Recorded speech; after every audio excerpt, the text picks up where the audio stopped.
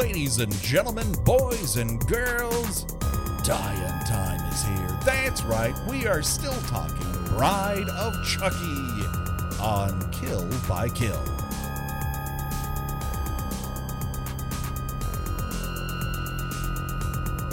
Well, greetings and salutations, Internet. It's your old pal, Patrick Hamilton, coming to you once again from somewhere in between New York State and New Jersey. This is the Kill by Kill podcast, where we are dedicated to celebrating the least discussed component of any horror film, and that is the characters. We're going to unpack all the goriest of details from 1998's Bride of Chucky in the hopes that a newlywed's untimely end is just the beginning of the jokes that we can make at their expense. And as always, there is only one person that I trust, that if I am going to try to seduce another couple in a Niagara Falls no-tell motel, that she's going to swipe that wallet when no one's looking. The one, the only, Gina Radcliffe. How are you doing today, Gina? You know, people throw the word masterpiece around a little too casually.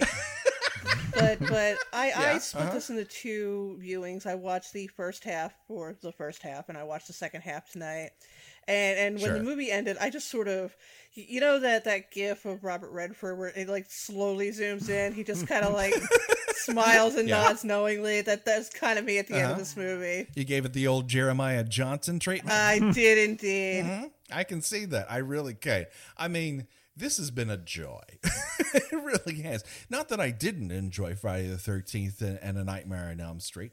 It's just that, you know, some of the entries weren't as hot as others. It can get a little stifling, but man, even if you just divorced it from the rest of what I consider a very stellar franchise, Bride of Chucky is a damn good time. It really is, and it's I say that without irony. It's not a so bad it's good. No, it's actually good. Yes, it aims for the stars, and by God, I think it actually hits them. Gina, I don't want to alarm you, but we are not alone. That's right. We have a special guest.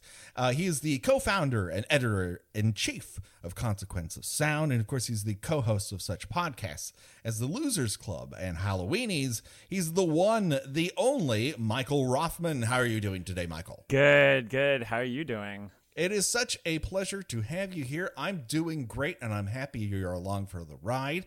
I've been a longtime listener to you, particularly in the Losers Club, because I'm a very big Stephen King fan, so I've heard your voice many, many times, and I would love to say I'm a fan of Halloweenies, but I can't listen to other people talk about these movies because I've seen them too often. It took us 2.5 years to get through the Friday the 13th franchise, and sometimes I don't ever want to see them again. Yeah. No, I hear you. Honestly, the two of you go so in depth with the movies that, I mean, I was blown away by it because we thought we were in depth. The first episode for Halloweenies, I think, was chocked. Was that 4.5 hours? I think it clocked into. And we're like, well, we covered it all. And then I go like I'm scanning through all your titles, and I'm like, holy shit, they go really deep into these episodes. And like, I think it's so smart that you split a lot of them too, because looking back when we covered so many of the other films, especially like when you get to that first one in the franchise, when you just go all in on the history and everything and the lore and the mythology and your first impressions, etc. 2 hours of that is right there alone, just in the context. And then you all of a sudden get into the actual meat and the nitty gritty of the movie. And you're like, oh wait, now we're at 3 hours. Oh my God, what are we doing? And I agree with you. There have definitely been situations where because I listen to a number and plethora of horror podcasts, and I do try to skip the ones that we've covered too, just because it's like, it does feel almost like Groundhog Day. You know, I just feel like there's a conversation happening that I should naturally be a part of. I'm like, I'm not here to participate. I'm here to enjoy their perspective on it. Yeah. Although I must say, I did dip my toe recently into Horror Queers for their coverage of the Nightmare on Elm Street remake. Yeah. Just so I could hear someone else complain about it. Still feel we're right, Gina. I still feel we nailed it on the head, and I agree with all the points made in that podcast as well. Yeah, that's actually one I had to skip too, because we actually had Trace on our episode for the remake in November. So I felt bad for him because I was like, oh my God, I cannot believe you're doing this again. Literally only, I think maybe a half a year later, but they also had to redo Nightmare 2, but I think that movie is really underrated and phenomenal. So I think that was like a good one to revisit. But that remake it's tough. It's a Snorapalooza for me. Oh but, man, it is so brown. Yeah, so brown. Yeah. But we're not here to talk about a terrible revival of a horror franchise. We're here to talk about a really excellent one in Bride of Chucky. So, Michael, we have a quick tradition here. We always like to hear where our guests first encountered the film we're talking about. So, where did you first catch Bride of Chucky? So, I'm from South Florida, and I am, I'm 36 this year. So, I was about 14 years old when this movie came out, and the late 90s were a very interesting time because and this is pre-Columbine, so they weren't that strict with the rated R, but they still were pretty strict with rated R movies in theaters. And I vividly remember after Scream in 96, like I had already been into really into horror movies and such, but once Scream came out, it kind of solidified any notions I had about why I love like horror, right? So I was like, oh God, like, all right, so this is a revival that's happening. And so 98 felt like such a peak year because like Halloween H2O happened like August 5th like of that year, and then literally like that I think I even found out about like Bride of Chucky because of the trailer that was attached to Halloween H2O, and I was like, oh my God, this is such a fun year. Like all I mean, two like total titans of horror are back. And I remember opening night, me and my friends had to sneak in at AMC Coleridge in Fort Lauderdale because they just, I mean, obviously we weren't able to buy tickets and we were only 14, and I just remember it being one of the most enjoyable experiences of that era because everyone was just having a blast, and I don't think anyone expected to have that much fun. And even revisiting it for the podcast, because I honestly haven't seen this in over 10 years, and I just forgot how well done it is. I mean, just in terms of execution, because it was right before it started getting crazy into CGI, and so you still had a lot of great animatronics. And then in terms of the mix of like horror and comedy, like it's so good, and like the camp is right on target. And so I mean, seeing it for the first time, I loved it. I think I saw it and snuck into a bunch of times, and then when it finally hit it, like HBO or Blockbuster, I think I rented it like a number of times. But I love this movie. I had the movie Maniacs toys for it. I just was totally blown away by it, and one of the better 90s sequels, especially, that I think that still stands up for me. So I'm a big fan of this one. We count ourselves in that too. We really enjoyed the first half, but let's dig to Bride of Chucky once again. Let's do this the way we usually do. All right, let's find out who's still left alive at this point in the movie. Let's do a quick body count. First, we have Jesse. He's young, he's dumb, and he's the owner of 2 cum gutters. Next, there's Jade, who has decided to just throw caution to the wind in 2 major ways. 1, run away with Jesse with only $500 in his pocket, and 2, wear an ascot like she's Fred from fucking Scooby-Doo. And then there's David, the gay friend who's only concerned with making sure your heterosexual needs are met for some fucking reason.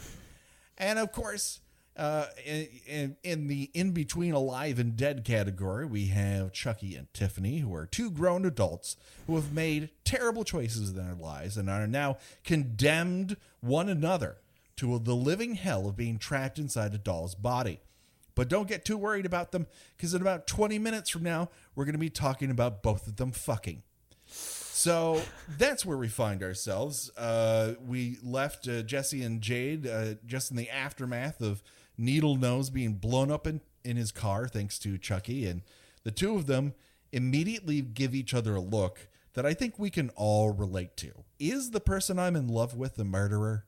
So Gina, have you ever looked at your significant and thought, I bet you that guy blew up someone in a car once? Yeah, now this is the kind of the only part of the movie that doesn't work for me. It's they start suspecting each other mostly because the plot demands that they should. Yeah. And there's just no no reason for them to even think that the other one would be a serial killer. Yeah, like it's weird because they aren't really that apart. You know, there's not enough like time for him to be like, all right, well, I'm leaving. For him to be like, all right, well, I literally like massacred 2 people next door. It just doesn't. There isn't that time lapse for it to be earned. So I agree. Yeah, it does feel like plot armor in a weird way. It probably would have helped if she had not dropped that bag of that, which appears to be filled with Lay's potato chips and Lay's potato chips only. Yeah, that would have given her a bit of an alibi.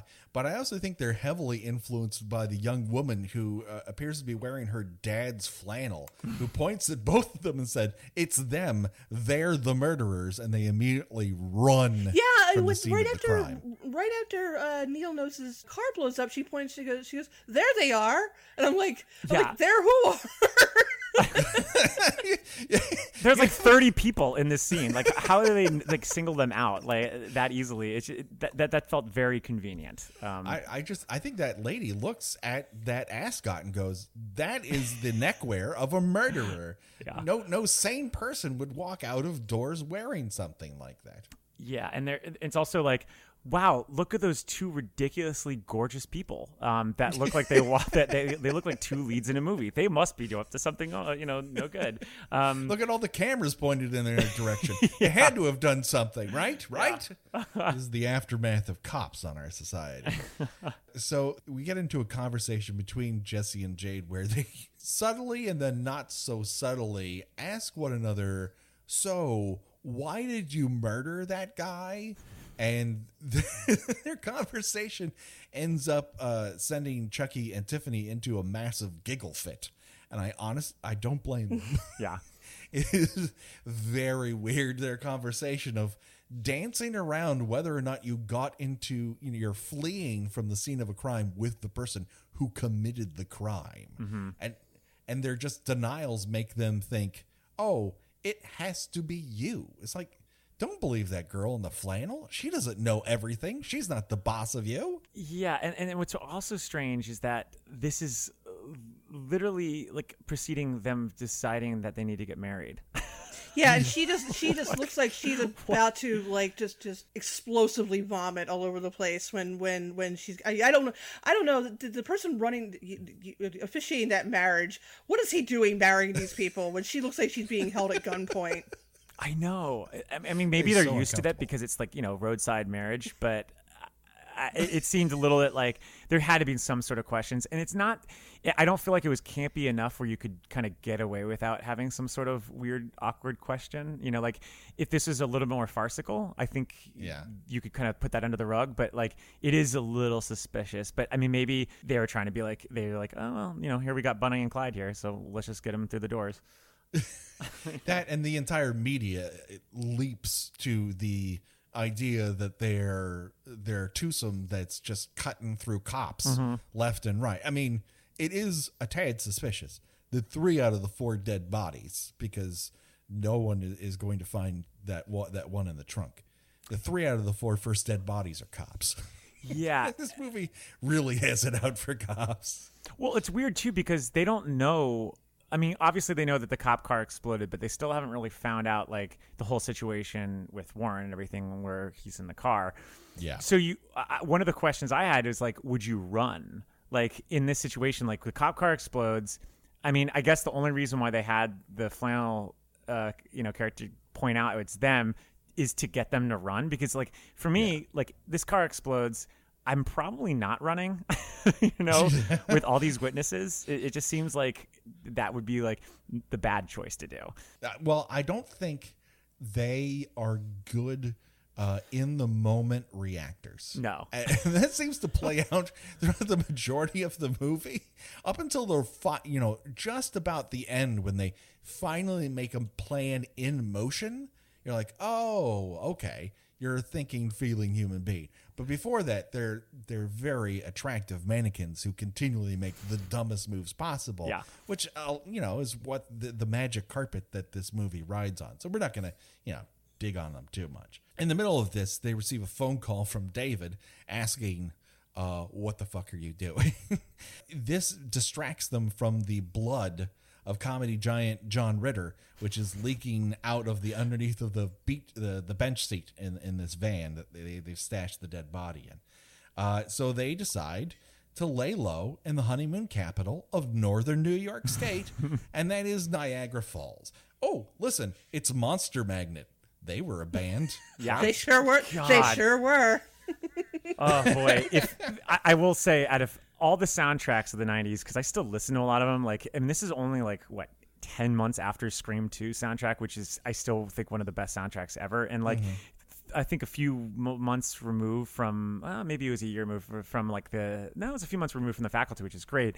This soundtrack, with the exception of like Blondie, is so like late '90s that like it literally like it listens like a time capsule. Like I opened my locker from like middle school and here's my CDs from my backpack that had patches that had Soundgarden on it, and like Slayer and Power Man 5000, and it was hilarious just how if there's anything that dates the movie, it's literally just the soundtrack for me. I mean, But it's also not out of place. It's not. It doesn't really. It weirdly melds with the environment of it quite well. Yeah. As opposed to Ronnie Yu's other clash of the horror titans, Freddy versus Jason, which just sounds like the most haphazard homunculi of butt rock ever collected into one 90-minute film. I mean, there's no rhyme or reason to any of those songs to appear on vinyl. Nevertheless, be composited into the finished product of a film. What I'm saying is, it sucks. I have to agree with you on that. But one of the things so here's an anachronism that happened in the first half. I don't know if you pointed this out yet, but one of the things I thought was kind of strange is that, like, all right, so they're criticizing the music that's playing, and then White Zombie's Thunder Kiss 65 plays, and like Chucky, vibes to it. He does he like does the devil horns and everything. Yeah. And the thing that is interesting about that is that, actually no, I think this is in the second half. It's in the when he does the fist bump in he's like, music's gone to shit since I died. Well, the thing that's crazy is that, like, so the White Zombie, that song came out in like 93 or 92. It was off of I think it was La Sexorcisto. I can't remember. I never say it right. Sexorcisto, yep. Yeah. So like, all right. So if we're gonna go by the timeline, Child's Play 3, which is where you conceivably was like last living, was like 91. So it seems weird that he'd like be like, oh yeah, White Zombie, this hit. I don't know. I'm sorry. I didn't want to go on a tangent on the soundtrack, but that was one thing I pointed out. Like, I was like, wait a second. Why the hell would he be a White Zombie fan? Like, that makes no sense. First of all, he's a huge fan of that division of Universal Music Group. He just loves everything they do. And so that label, he's just picking up whatever. Yeah. And the other thing is just it fits him. He's a Chicago boy. There's we'll get back to how Chicago he is a little bit later on, but I forgive it. Yeah. Because everything that revolves around that particular sequence, I kind of love.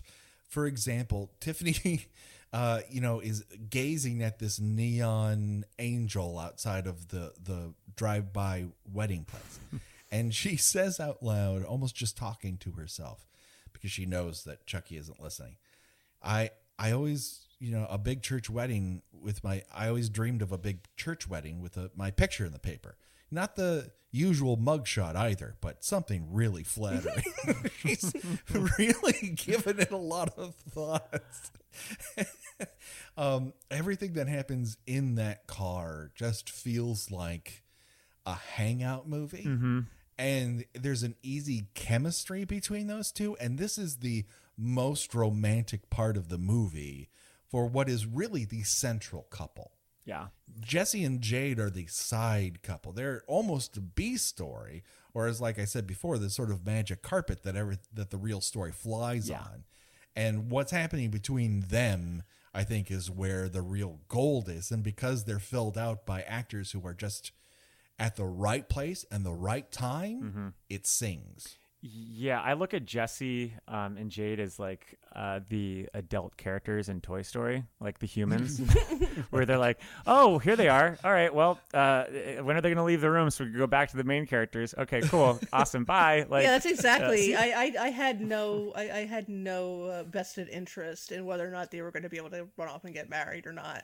No, it was like, get me back to I want to see more rapport between, Tiffany and Chucky. Like that's just the meat of the story, and it's so good. And like in terms of like scripting, I want to say like this might be Don Mancini's finest hour. Like even over like even the original ones. Like I think like the dialogue here is so funny and so well written, and like even down to like the fact like even the lines that you were saying just then, like there's a tragedy to it. Like I actually think like Tiffany is like a really like sad character, and like I like for the most part I felt really bad for her throughout the whole movie, and yet at the same time have to pinch myself and be like, all right, well, they're two serial killers and dolls. Okay, let's just remind yourself this, Mike. But like at the same time, like really feeling for them, like it like at least for Tiffany, especially with the reveal when she's like, how the hell am I in this body? Like what did you do to me? Like there is like a tragedy to this for her. Well, it takes the so much. I love Bride of Frankenstein. It's a fantastic movie, but it invests very little in the titular character. Yeah, she's literally a plot point. A very striking plot point that is memorable and has lasted decades, near unto, we're at 90 years plus at this point. But we don't know the bride. Here, Dawn manages to create a bride that takes a real journey. We see her start with one goal, shift that goal to something different, marry those two goals together and practically marry in literal sense, and then have a violent breakup. And that's something that a lot of horror movies, particularly at the time, they gave you thrills and they gave you great characters, but this is a real good story journey that I would say ranks up right at the top of the 90s horror batch for me. Oh, I would definitely agree with that. Yeah, 100%. It's what watching it with, in my 30s, as opposed to like when I was like a teen, or I don't know when I had to have watched it when I was in my early 20s, whatever. It made me realize just how just more sophisticated it was than I thought. I mean, like, I'm sure when I walked out of it in 98, the first thought I had was like, well, I've seen dolls fuck. And Chucky still got it. Like, and I'm sure I used some quips and stuff like that when I went out and hung out with friends and stuff. But like with this, it's like there's so much thought into the relationships here in ways that I don't think any of the characters in any of the previous sequels, with maybe the exception of Child's Play 2 with Andy and his stepsister, in a way, quote unquote stepsister, not really stepsister, I get foster sister, but it was really smart. I mean, I was shocked. I was blown away by how much thought was actually welded into their relationship here. What I really love upon this particular revisit is the juxtaposition in one scene as they're taking their final vows. Don Mancini has created a sequence in which Chucky is stabbing a dude from behind. While two people who do not trust one another are able to get legally married 50 yards away. And you really get the, like, there's some commentary happening in this movie. It is a wonderful gore fest, and it is very funny, but there's more going on here the more you dig into it. And the meat in that sandwich, I really enjoy biting into. Of course, Chucky rounds off that killing spree of poor John Ritter. Oh, God. I can't imagine how long he was in that chair to get all those nails in his face day in, day out. But he holds the knife up to his face and, quote, "A true classic never goes out of style." And there's just so much panache to the proceedings here. It just leaps off the screen as something more than just another horror sequel. Yeah. And it's smart in the way that it does its references. I mean, this is a movie that literally starts with the most, like, at the time, I want to say the most MCU-esque sort of thing, where you literally see all the horror icons in like the lockers. Like, I remember as a kid, just that sort of like quote unquote inside baseball or connective tissue or whatever you want to call it, trivia was just mind blowing to me. I was like, oh my God, like I can't believe this stuff is happening. And it's ironic, or I guess just maybe coincidental that like, you know, you would go on to do like Freddy versus Jason. But like at the time it was like, wow, this is really cool. But I love those type of Easter eggs because it's like, yeah, it's blatant because it's literally right in your face, but it's just enough where you can go, oh, okay, yeah, like this is kind of fun, making a little nod to like the horror community. And even that stuff doesn't feel like lame or in your face, or just, it's like subtle. Like even with like the nails on the face, he's like, oh, I've seen that before. And like referencing Hellraiser, like I love that. Like, and it's so not like I feel like today it would have been so much more ostentatious, you know, like it would have been a little more transparent. It would have been like big neon signs pointing out to the Easter eggs now. And I just kind of like the little subtle things that they put on here. I also love that when Warren dies, they do the thing that you never really see in horror movies or in any movies where there's something that's sticking out of someone and they fall on it. Like, yeah, that's always gruesome, right? Like, oh, when you see the nails actually go further into his head, like I was just like, God, they really tortured John Ritter in this. Jesus, just really, It just makes me miss him all the more. I wish that guy was still around. But let's talk about some other suspicious straights in this movie, and that's Diane and Russ. They're two young lovers, thieves, and not-so-secret swingers. And in Jesse and Jade's honeymoon suite, they kind of sweep in. That's a bizarre. Let me just stop you right there. This is a very bizarre con they're running. Mm-hmm. Yes, they just walk into people's hotel rooms and proceed to pretend to hit on them. Yeah. Or legitimately hit on them, and they would have stolen their wallet regardless. Because what I don't quite get is when we go back to Diane and Russ's room, Diane's rather put out, you know, I guess because A, she only got $500 from that wallet, and two, that she feels they would have gotten better, quote unquote, action at Club Med, which is, now correct me if I'm wrong because I've never attended club, but I believe that an all-inclusive resort would have been less of a cash cow, but maybe more of a swingers cow. Yes, if that makes any sense. Yeah. So I think she was down to clown in the parlance. Oh, I just don't know. I just don't know how often that would work for them, though.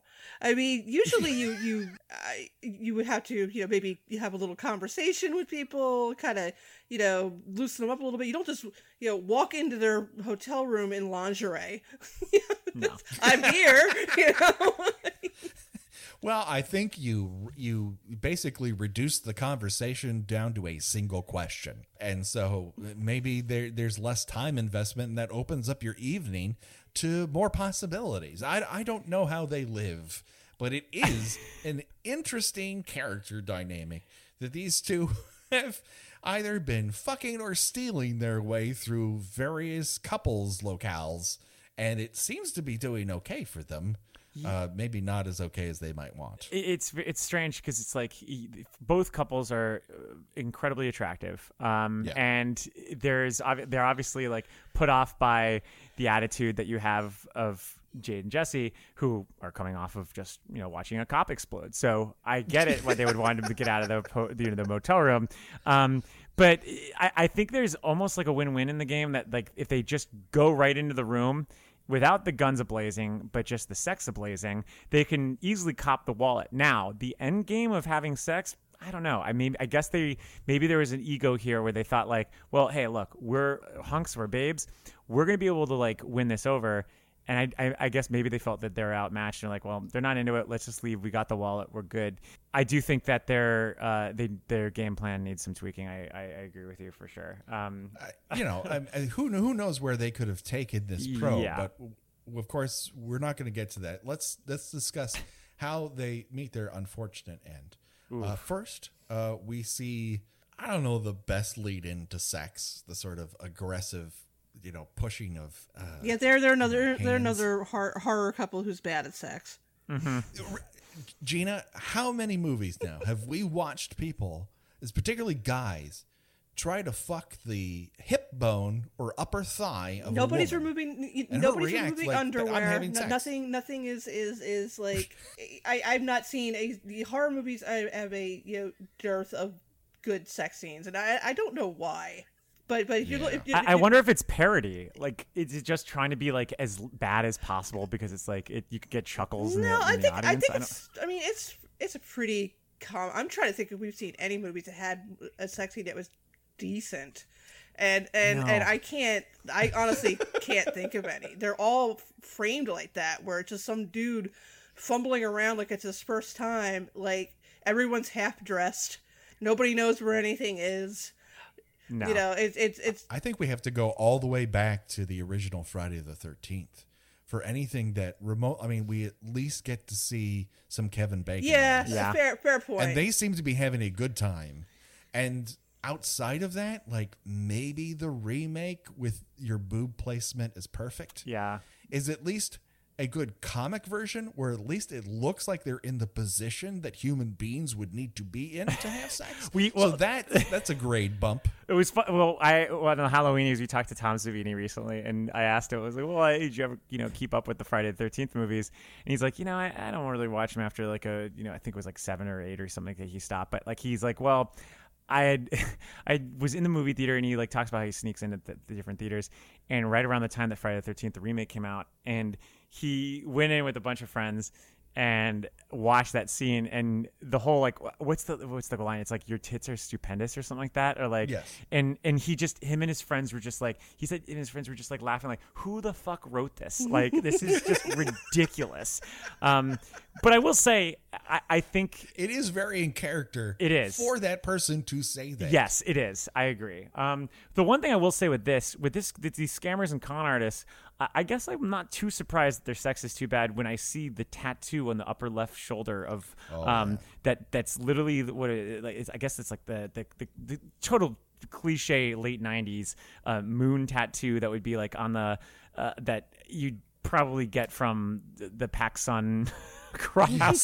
Exactly. It's like, do you see this t-shirt I wore when I was 12? Yeah. I want that permanently added to my body. Right? In a place I can't see it, but others can. I brought this empty Capri Sun container. Could you actually tattoo this on my upper left shoulder blade?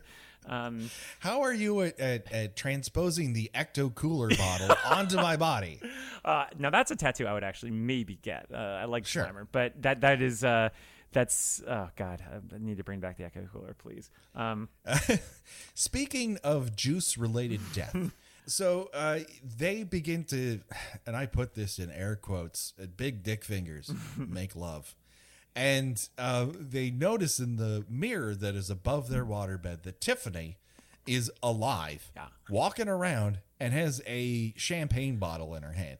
She tosses it into the mirror, causing what can only be described as a waterbed bloodgasm. Yeah.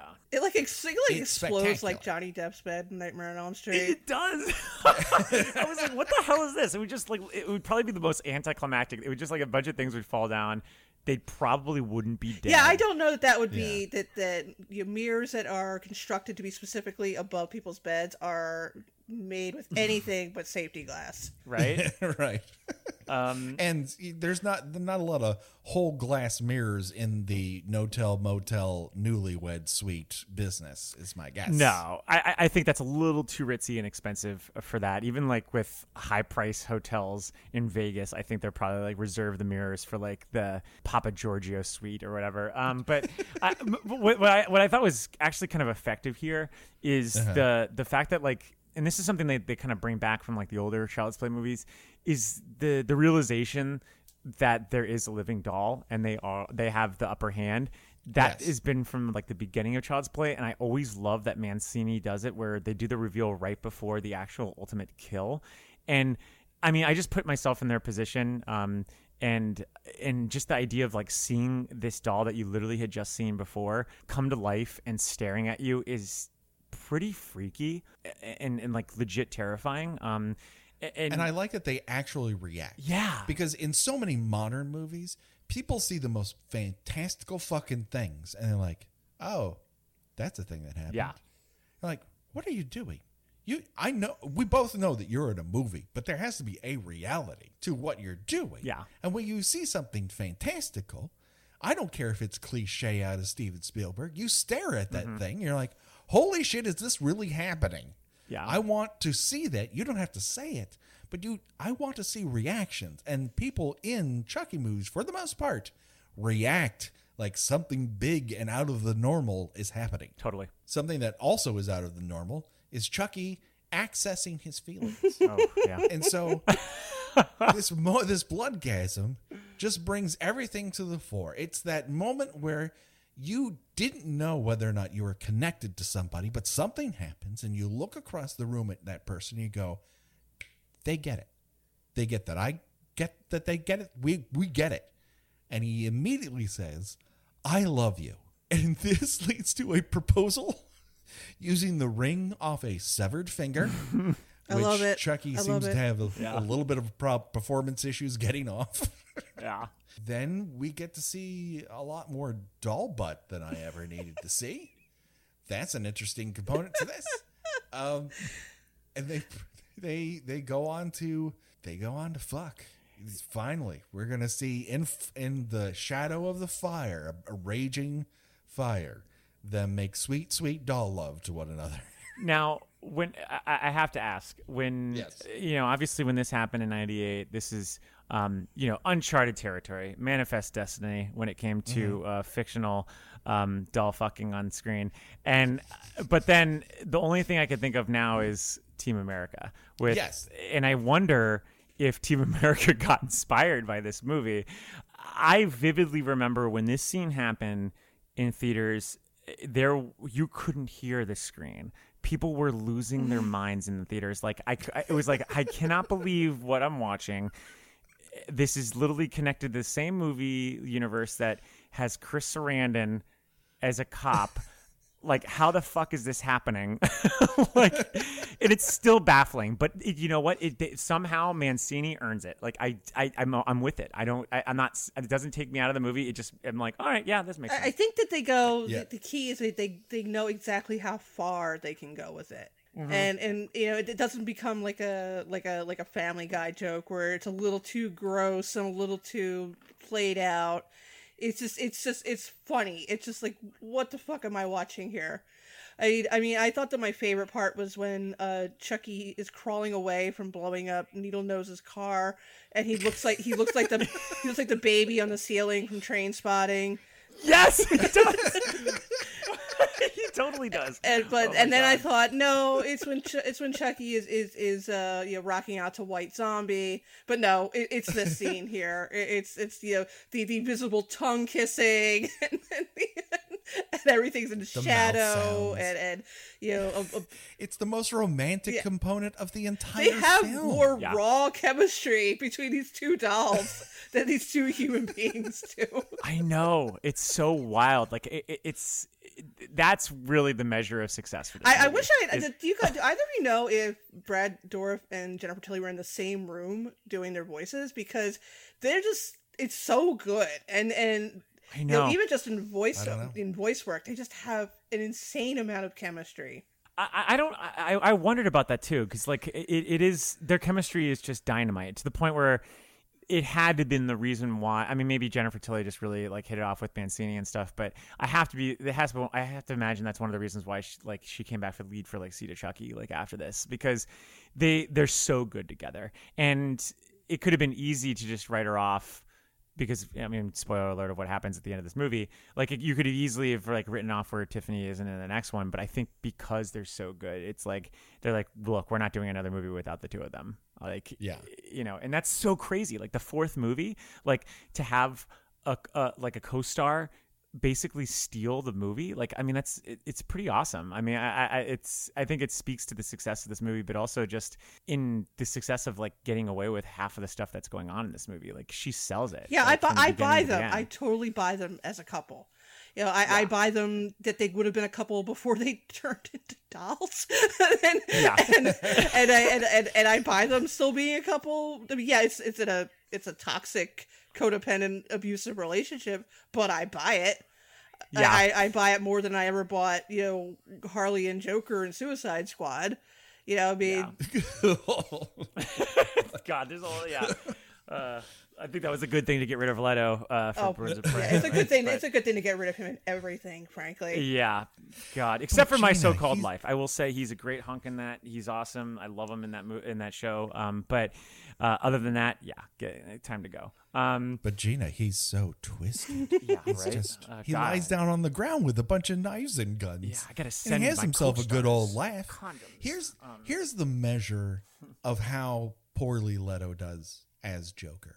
Is that the portrayal of Charles Lee Ray as Chucky has lasted multiple decades, and there is nothing more genuine than when Chucky laughs in these movies. And the fact that Tiffany laughing in concert with that fits in and doesn't sound like an interloper, does not sound like a fifth wheel of any sort of kind, or some sort of, late in the season sitcom baby just added to, add spice to the proceedings, just fits right in, is a minor miracle, but one that this film should be celebrated for. I agree.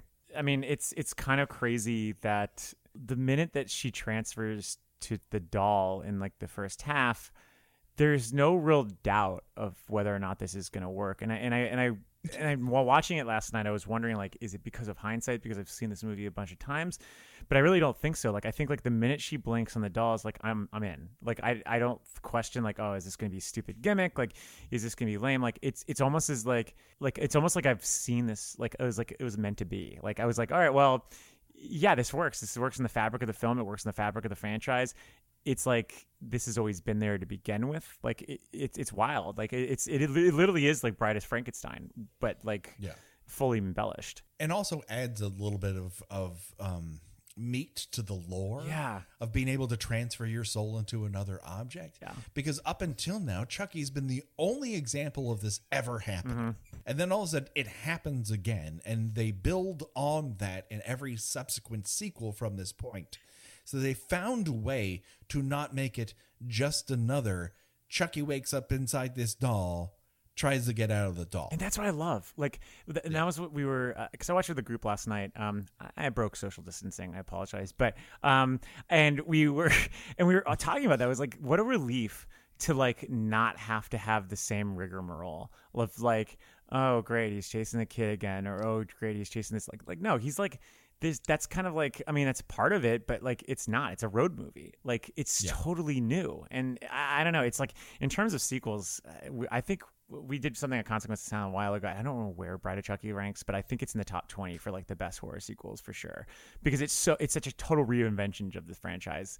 And in a ways where you're like, why didn't they do this type of world building like by 2 or 3? I mean, it's. I think it had to die in order for it to be reborn. Yeah. I Universal took it over in 2, and I think 2 is a very good follow-up to the first one.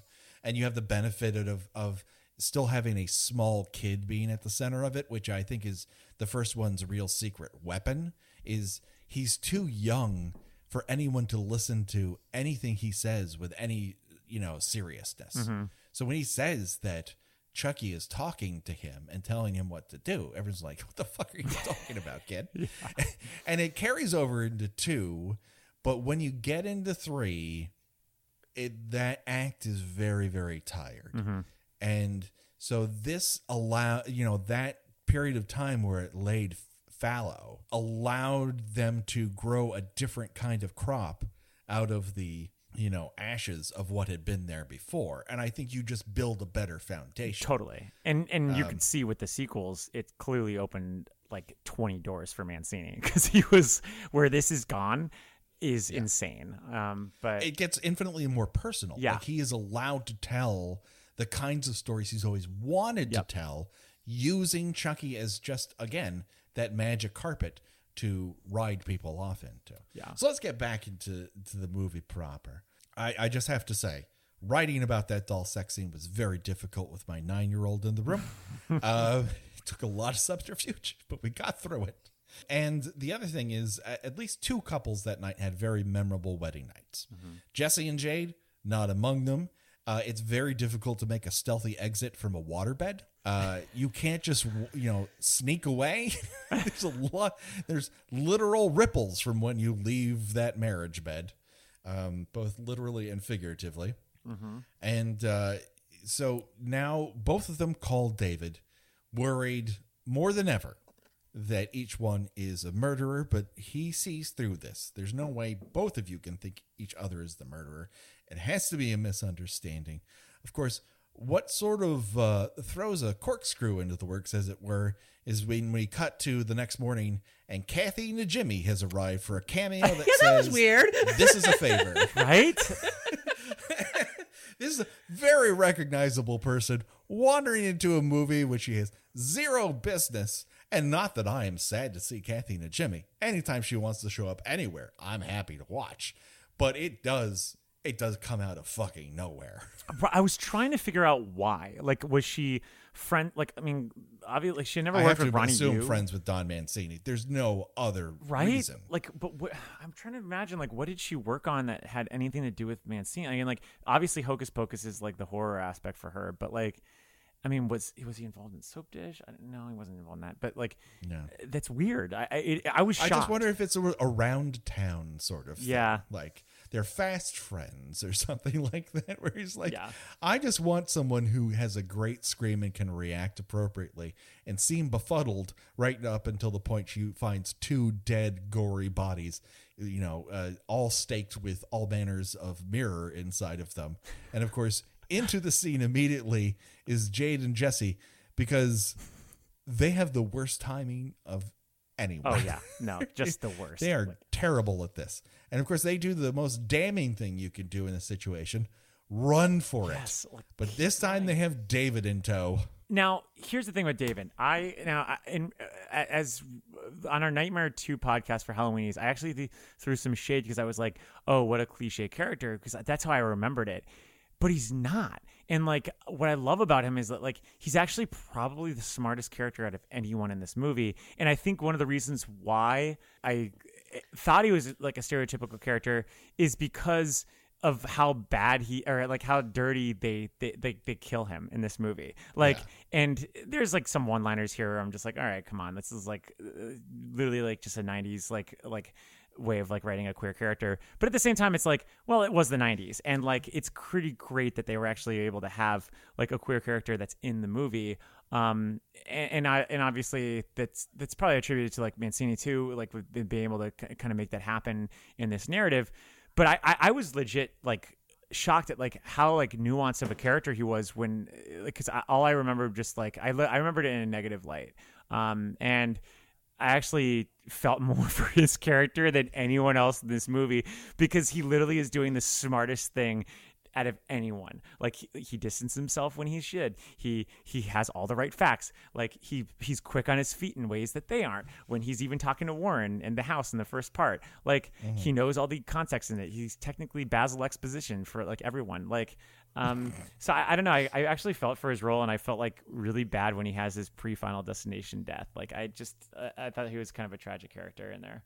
But yeah, I think some of it is he suffers from the era in which the character type is born. Yeah. Because this is coming 1 year after My Best Friend's wedding. Yeah. And so you have the start of this trope, which he falls into, not out of design, but simply out of placement in time. So there's some of that he suffers from, but he is trying his absolute best, and there's very little about his character that seems, stereotypical. Yeah. For example, his bedroom looks like, I don't know, is he staying in his Nana's house? There's some very severe oak in his bedroom. Yeah. It's very austere for a teen on his way to college. Literally looks like he lives in an old folks home. He does actually. Yeah, that's the come to think of it. I actually didn't even think about that. It's very true. I wonder how much of that was just like, hey, we need a shot of him on the phone. What's the nearby house? Let's get all the shots with him. We were going to do ADR, but we're going to actually have shots where he's in the room. So let's find a house in Toronto. And let's go for it. It's very tight close up, right? That's for sure. Yeah. But David finds Chief Warren's body all curled up in that bench seat, pulls a gun on Jesse and Jade, And this is when Chucky and Tiffany have to reveal themselves because they're in a real pickle. There are cops who have noticed they've pulled over to the side of the road. We've got we're about to have a serious ticking clock. And so they pull two guns out on David.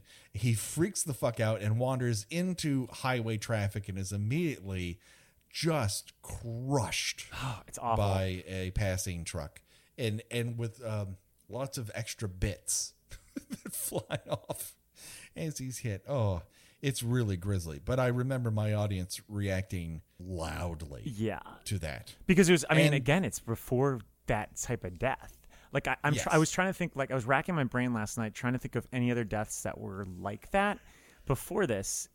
And I can't think of any. Like, I mean, Final Destination really popularized that because it was like anytime you see an empty frame with like a busy background, you're like, oh fuck, this person's dead. But at the time, like I remember thinking like this is really horrifying because like he doesn't just explode, like it like literally is a gulf of flames. It's like, so harsh. He's a human being that is mostly composed of chunks of bloody flesh. Yeah. And once any amount of force is pushed onto it and he simply explodes in every direction. What makes it even worse is when they take off in the van and you cut back to Jade looking out of the rear window to the aftermath of that. And the front grille of this truck is just decimated. And the guy is just looking at it like, there was a human being who was there, and now there's nothing. Yeah. It's grisly. You have to wonder, does Final Destination benefit from the not first, but in the right place and right time for that death to then become what it becomes? Yeah, I think it does. And I think it's because in the Final Destination ones are hardly as gruesome as that. I don't think they are. I mean, because most of it are like flash in the pan. It's like boom, and then you're done. Yeah, it's the impact that actually is the bigger effect. Like in terms of gore, like this movie really goes there in ways that a lot of '90s movies weren't doing that. I mean, like there's obviously the opening scene with Scream where you actually see like the quick shot of Casey, and it's like pretty horrifying.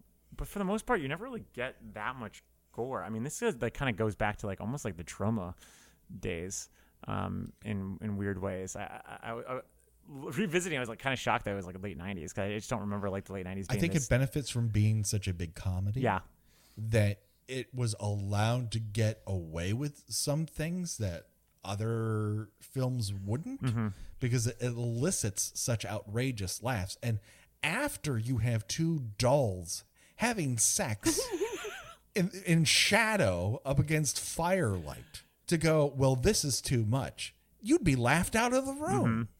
Like you're allowing two dolls to have sex in firelight, but not this, and you don't see the direct impact of it. Like, come on.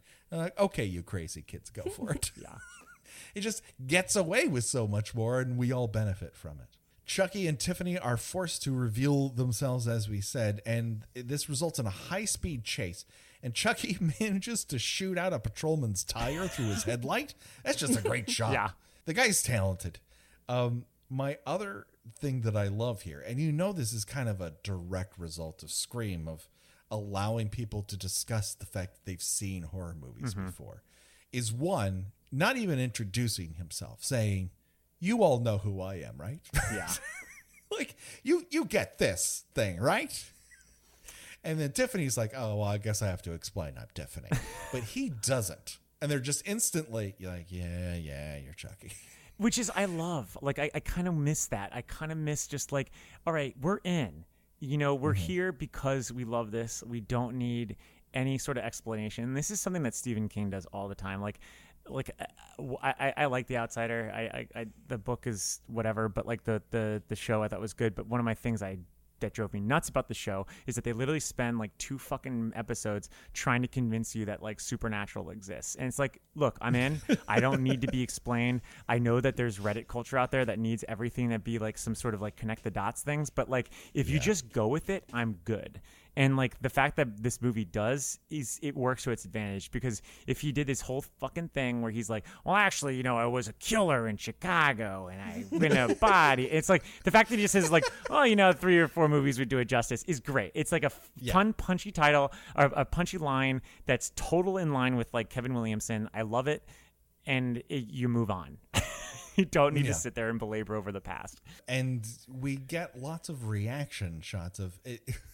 The poor guy who's playing Jesse is left a little out to dry in this scene, because Tiffany's like, and you know me, and he's like, he does confused really well. This poor actor, he's got confused down pat. Maybe it's just the way his beautiful face lays against that amazing bone structure. But it's kind of like, hey, we got to be confused faster. Come on. Yeah. Let's reel this in. Luckily, we're safe from this because the film decides to add a ticking clock. Charles Lee Ray's and Tiffany's fingerprints were found at 2 of the crime scenes. And therefore, the police have decided they have to dig up the body of Charles Lee Ray. And lo and behold, that's where the heart of Damballa is. So now they got to get there before they take that body away. Otherwise, their whole plan is shot. And I love that we add this, we got to do this now element. I also like that it means they can drive from Niagara Falls to where is he from? Hackensack? Hackensack, it's yeah. like about Jersey. 2 hours. Yeah. Which would be across the entire state of New York. Well, which I will say is an improvement of going from Springwood, Ohio to Camp Crystal Lake in Freddy vs. Jason, which they seemingly do in 45 minutes. We mentioned that. We ranted about that. Unreal. Like, in the same night. Like, are you kidding me? Like, it's ridiculous, but whatever. It does bear some conversation, I feel. Yeah. To compare this to to Freddy vs. Jason. Because it's not to say that Freddy vs. Jason is any more ridiculous than this. It's just that Freddy vs. Jason just takes ridiculous and strips motivation and internal story dynamics out of it. And you're just left with questions. And it proposes things like Freddy's afraid of fire and Jason's afraid of water. Jason walked along the bottom of the goddamn Atlantic. Every film he's walking through rain, and now he's scared of water. He's walking through rain in that movie. It's called The First Fucking Act, and he doesn't seem to have a problem with being wet. No. He's a wet guy. He's into wet. In a dream sequence, he lives on a murder island with fitted sheets on his bed. He has a dresser drawer. He has a spare mask on the closet. God damn it. Okay. I feel like I underplay my rage at that particular episode, but it's been boiling the fuck over ever since. And I know that Ronnie Yu did not write Freddy vs. Jason. We know those 2 people did. We know their little excuses for all sorts of problems in that movie.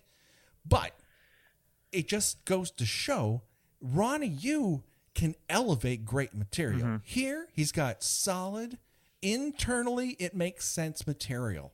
And he makes it look fantastic. He really does. Freddy vs. Jason, he makes shit look as good as it can look. Out of all the eras, because I don't lump this into like the Platinum Dunes era, but I certainly do with like Freddy vs. Jason, because it's like literally the same year as you're gonna get Texas Chainsaw Massacre, the remake and all. And there's a sheen to it. There's like a blue, almost like aqua sheen, or metallic blue sheen to it.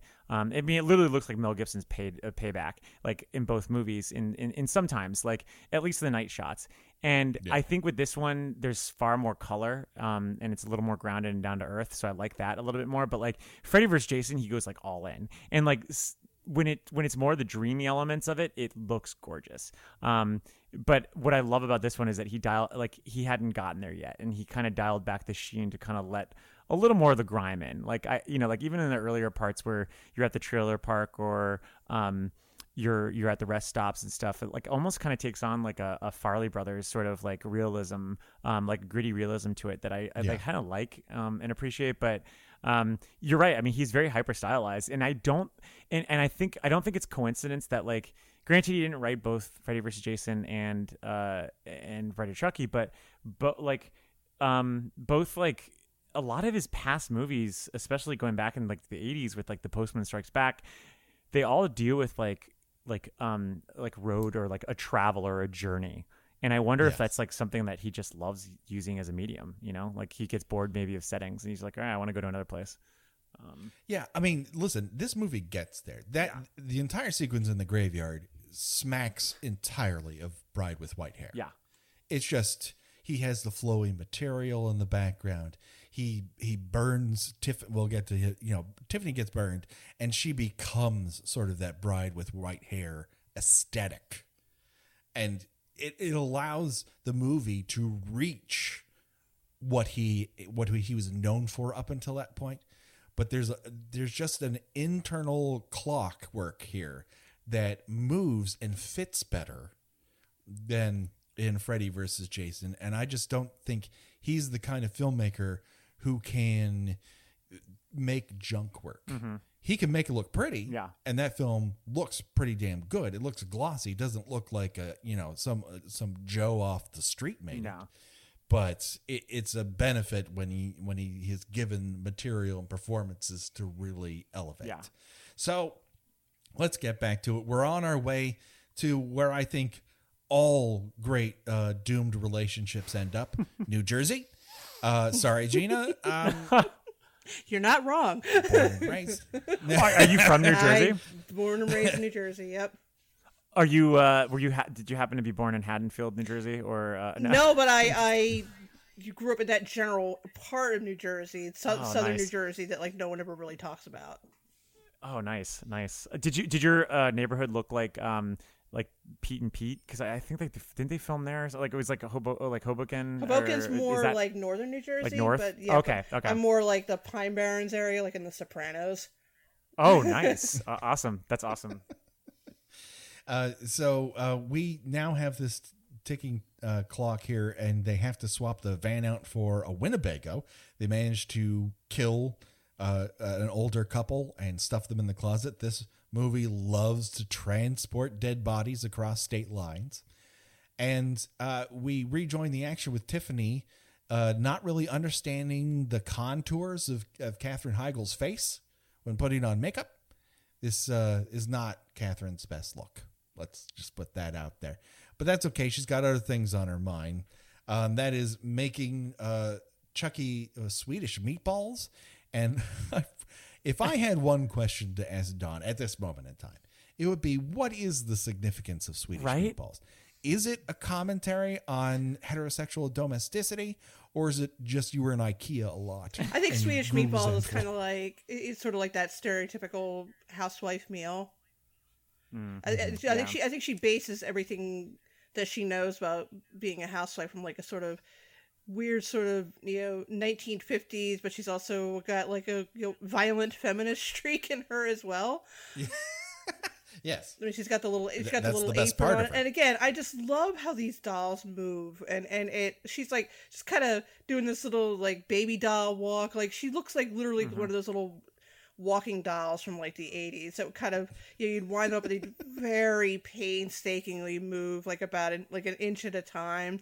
And children were supposed to be dazzled by this because it would take like 45 minutes to cross your living room. And then it would burn through like 4 D-size batteries just doing that. But she's got these she's got her little plate of food, her cookies, and she's so cute. I love her so much. It's like it's in these scenes where I'm like, she loves you so much. Stop being such a fucking. I can't. I honestly, I have to, admit, I do not know how she made such a mess in the kitchen.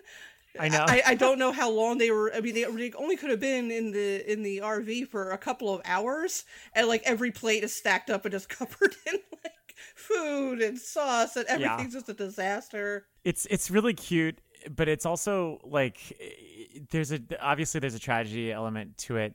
One of the things I thought while watching this is like I don't know, like, is it trying to be like the Wendy and Jack thing from The Shining? Like, I wondered.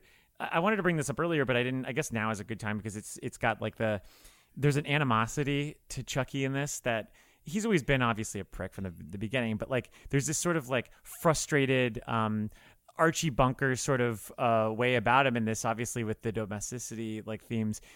But it reminds me really of like the Wendy and Jack's like stuff in like The Shining, and even down to like the way that like Chucky's hair is in this, like, and like Brad Dourif almost kind of takes on like a Nicholson sort of thing. Like his demeanor and the way he treats Tiffany in this is almost like exactly like how Jack treats Wendy when she like comes up and he's like, oh, you know, you get a lot of writing done today, and he's just like, what do you want? You know, it's like, what do you want me to do about it? Like, you know, that sort of like belabored like exhaustion of like the wife like angle. Like I wondered if like if he did get an influence from Nicholson in the movie. I don't know, maybe I just was looking way too into it and I was just into The Shining from the 40th anniversary. No, I can see that, and I think that it illustrates. It's a classic. And both scenarios are a classic, you know, hair trigger relationship situation where she is literally kind of tiptoeing around him to not make him upset. But you know, the irony is that she's just as bad as he is.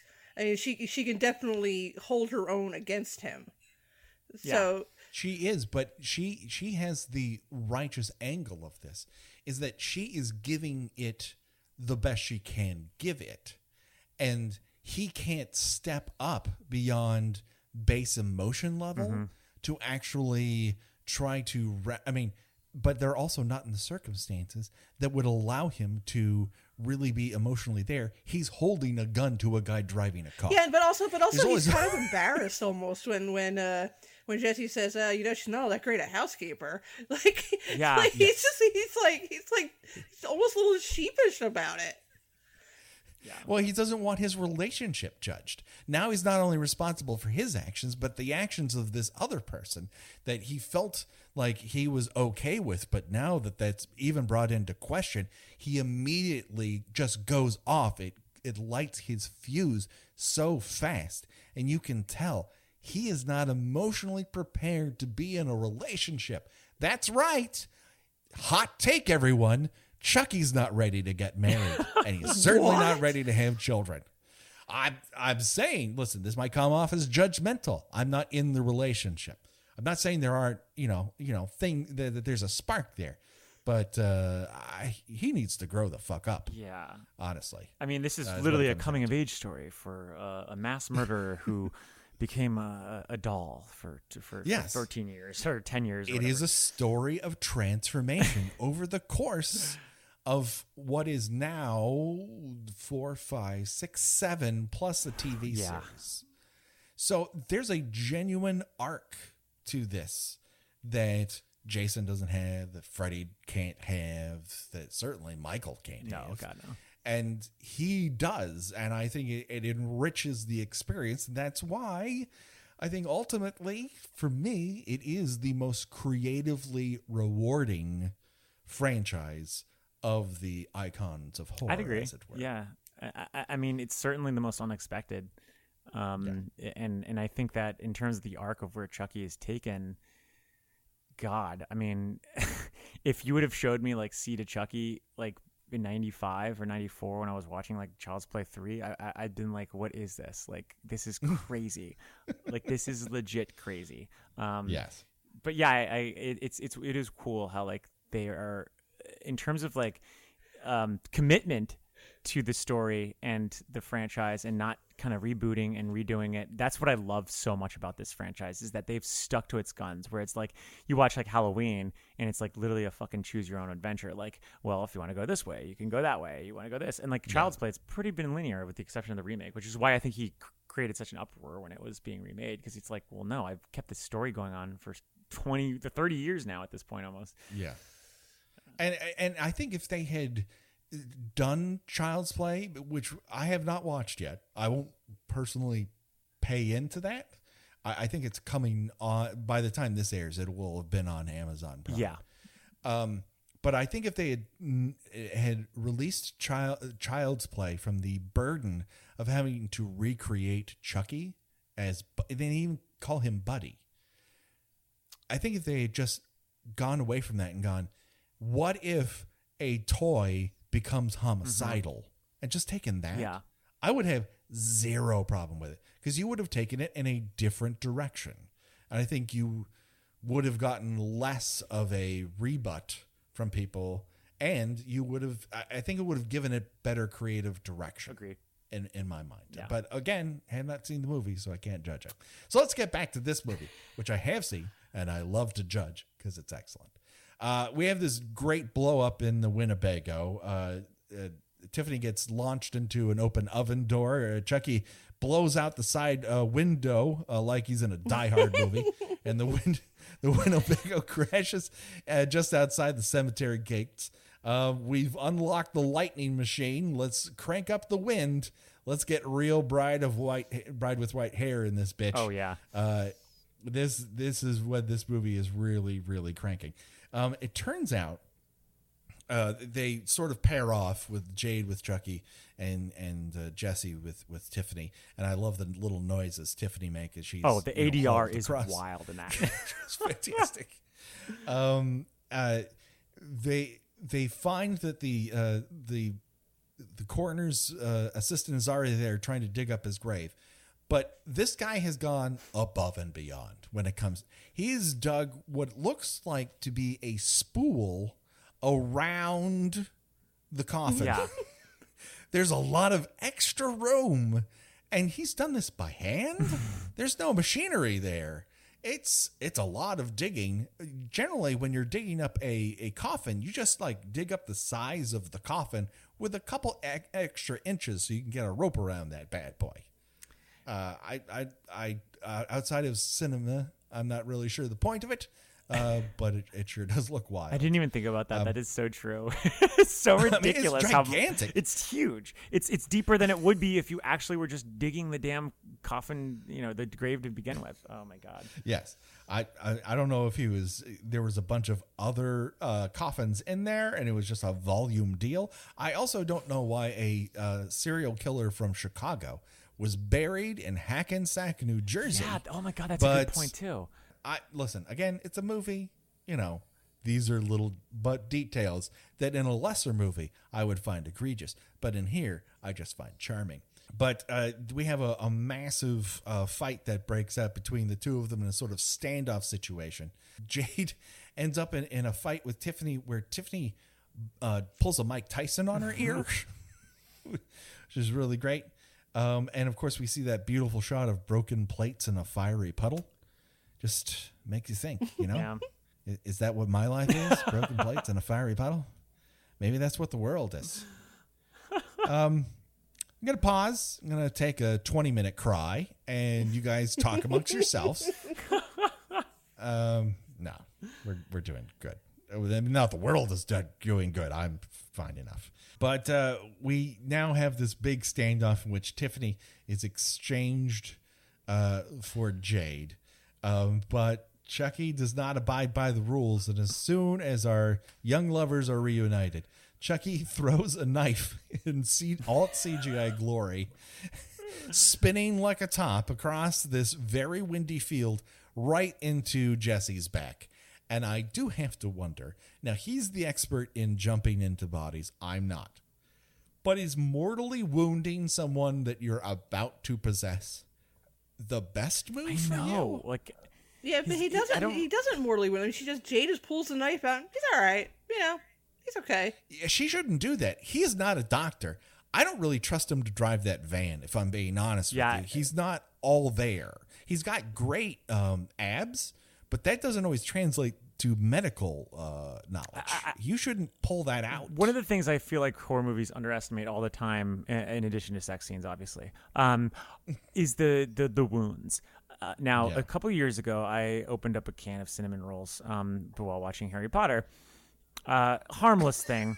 Would have been easy, and it would have been really easy if I would have actually read the instructions to open it. But instead, like an idiot, I got a knife and tried to open the can of these Pillsbury pumpkin scones, or whatever the fuck I was making, and sliced my hand 3 fingers open, and small wounds by horror standards, blood everywhere. everywhere. I mean, it wouldn't stop. I had to like get like, I didn't have any Band-Aids, so I just like literally had to get paper towels and then duct tape it, and I had this like duct tape hands. I literally looked like Devin Sawa in Idle Hands, and blood was pouring out of that. And I was like, so that was just a small little flesh wound on 3 fingers. If there's a knife that's through your back, it's gonna go everywhere. Like, Yes. you know, so that's I feel like he's down. Like he'd be down. It's over. Yeah, it's not the best move. No. Oh, I failed to mention that this movie loves to tie up more people than a 30s Wonder Woman comic. They just have an endless amount of rope available to them. Maybe they're stuffed with it for all I can tell. But this does not result very well. Tiffany is stabbed by Chucky. When she tries after Ika, she literally stabs him in the back, and says the immortal line, "We belong dead." But he comes back from that to stab her, and they can't get along. So we don't get a chainsaw fight. But we do get a shovel fight, which is pretty great. Yeah. Oh, that shovel fight is a better fight sequence than if we're talking about Freddy versus Jason. Anything in that. I know. Yeah, no contest. I didn't think I needed to see 2 like dolls like fighting with like with shovels, but after watching it again last night, I was like happy that I was able to add that to my quarantine for sure. It's fantastic. I mean, they're really going at it. Those shovels are distractingly shiny, and whoever those little people are in that shot, the way it is filmed from above, you really can't tell the scale. No. And it works. It does. It works. Yeah. Oh, great practical effects. I mean, very little CGI, which I love in this, and even down in the explosions, they feel real. So, yeah. Yeah. Even though I find the CGI sparks in that Winnebago crash to be ridiculous. A little much. Yeah. Just, holy shit. Yeah. Also, you don't really have gas in rubber tubing through a Winnebago. Like an oven in that circumstance would be operating through like a canister of propane gas, not gasoline. You don't. Anyway, it doesn't matter. It doesn't matter. It's a wonderful movie. But they managed to sort of kill each other off to a degree. But our venerable detective, who's popped up on television here and there throughout to be doubted by every anchor person and apparently junior detective near him, in his very cautious, approach to this case. But he arrives to see Chucky acting like a maniac inside his own grave, where he lands on top of his rat farm of a body. Yeah. We get that very genuine scream from Chucky about it. He arrives on the screen. It's like, the fuck is happening here? And Jade steals his gun and kills off Chucky after he says, listen, I've died a bunch of times, but it really sucks. And I'll come back, but the dying part sucks. And then she plugs him full of lead. And you get the classic, every movie has it since the beginning, where you just see his body fly back in slow-mo, and it still cracks me up every time. Just ridiculous. The physics of Chucky, as we noted this in the last one, are a little suspect. Yeah. But you know what? What are you going to do?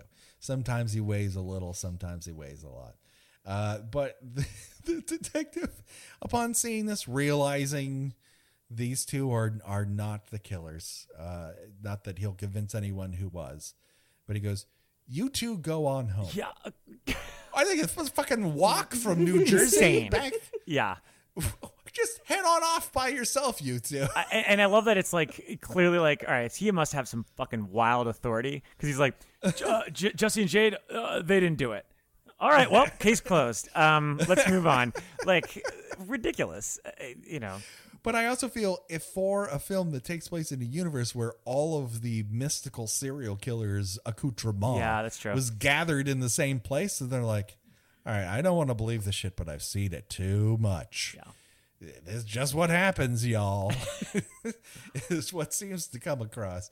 And so, yeah, they're left to go off to their own devices.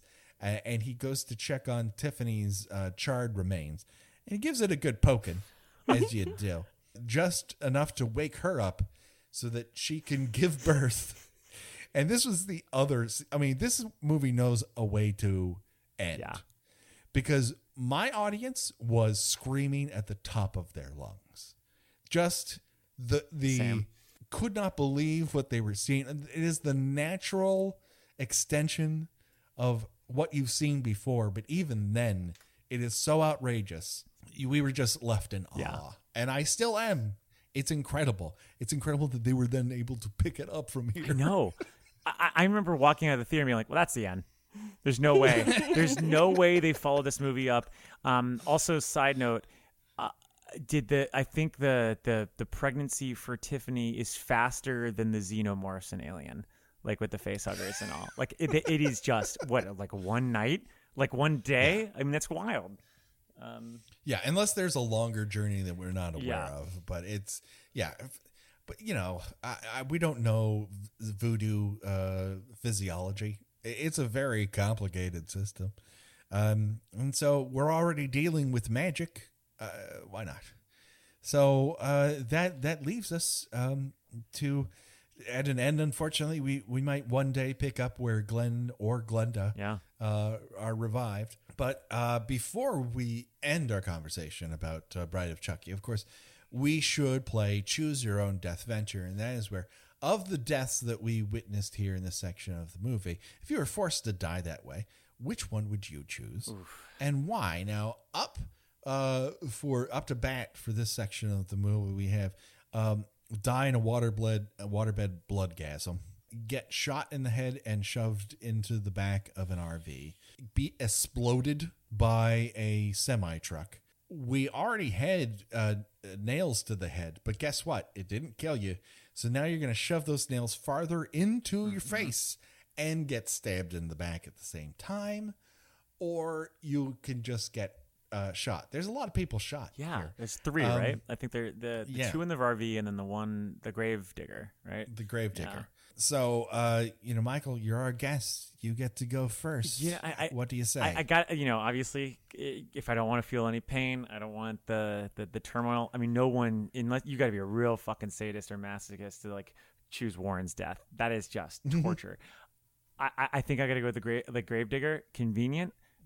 You're already in a grave. You get to be buried next to like the most notorious serial killer of that universe. Maybe I could get some TV action going on there because it's part of the huge press. I'm liking that. Or I get to be the first Final Destination quote death. So I think it's a toss up between the two of those. Well, you got to choose. All right. It's not general. I'm going with the grave digger then, because I think the explosion is too terrifying. I think getting hit by a car would hurt too much. So, okay. Yeah. All right, Gina, what say you? I actually am going to go with getting hit by a truck because I do think your lights are going to go out real quick. Like you'll see that truck coming and then just good night. You won't feel anything. I mean, I don't envy the task of the person who's going to have to clean me up, but that won't be my problem. I'll be ascending to heaven with my really wings and my harp. Yeah. For sure.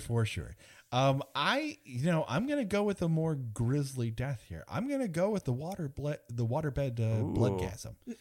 First off, my body gets to be found by Kathy and Jimmy. Big fan. Yeah. Always wanted to meet her. This might not always be the way I thought about it, but you know what? Beggars can't be choosers. Secondly, I'm getting $500 out of the deal, and I get to make it with Margot Kidder's daughter. Yeah, which is so. I say that's a win-win-win. I'm totally going that direction. I think that's a great response. In hindsight, I do. I question my actions now. Well, you know what? That's the choice. Yeah. Once you've made the choice, you kind of have to stick with it, regardless of the circumstance or the repercussions. But before we go, Michael, where can people hear and read more from you? You could find me at Consequence of Sound. We got a lot of stuff planned for June. I think in July we're going to be celebrating some blockbusters. The next episode I'll be on for Halloweenies is the final chapter. I promise that I'm going to be on all the Tommy Jarvis chapters for the Halloweenies run. Mm-hmm. And we're finishing up Dolores Claiborne on Losers Club, and we'll be going into Nightmares and Dreamscape. So busy summer for horror. Yes. So exciting then.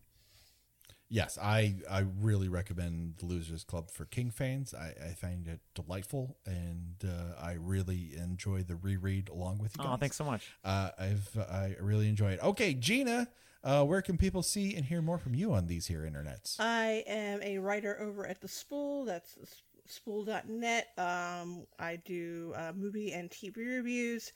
Some of my recent reviews have included the Shudder movie Z, which is very, very good and very, very creepy.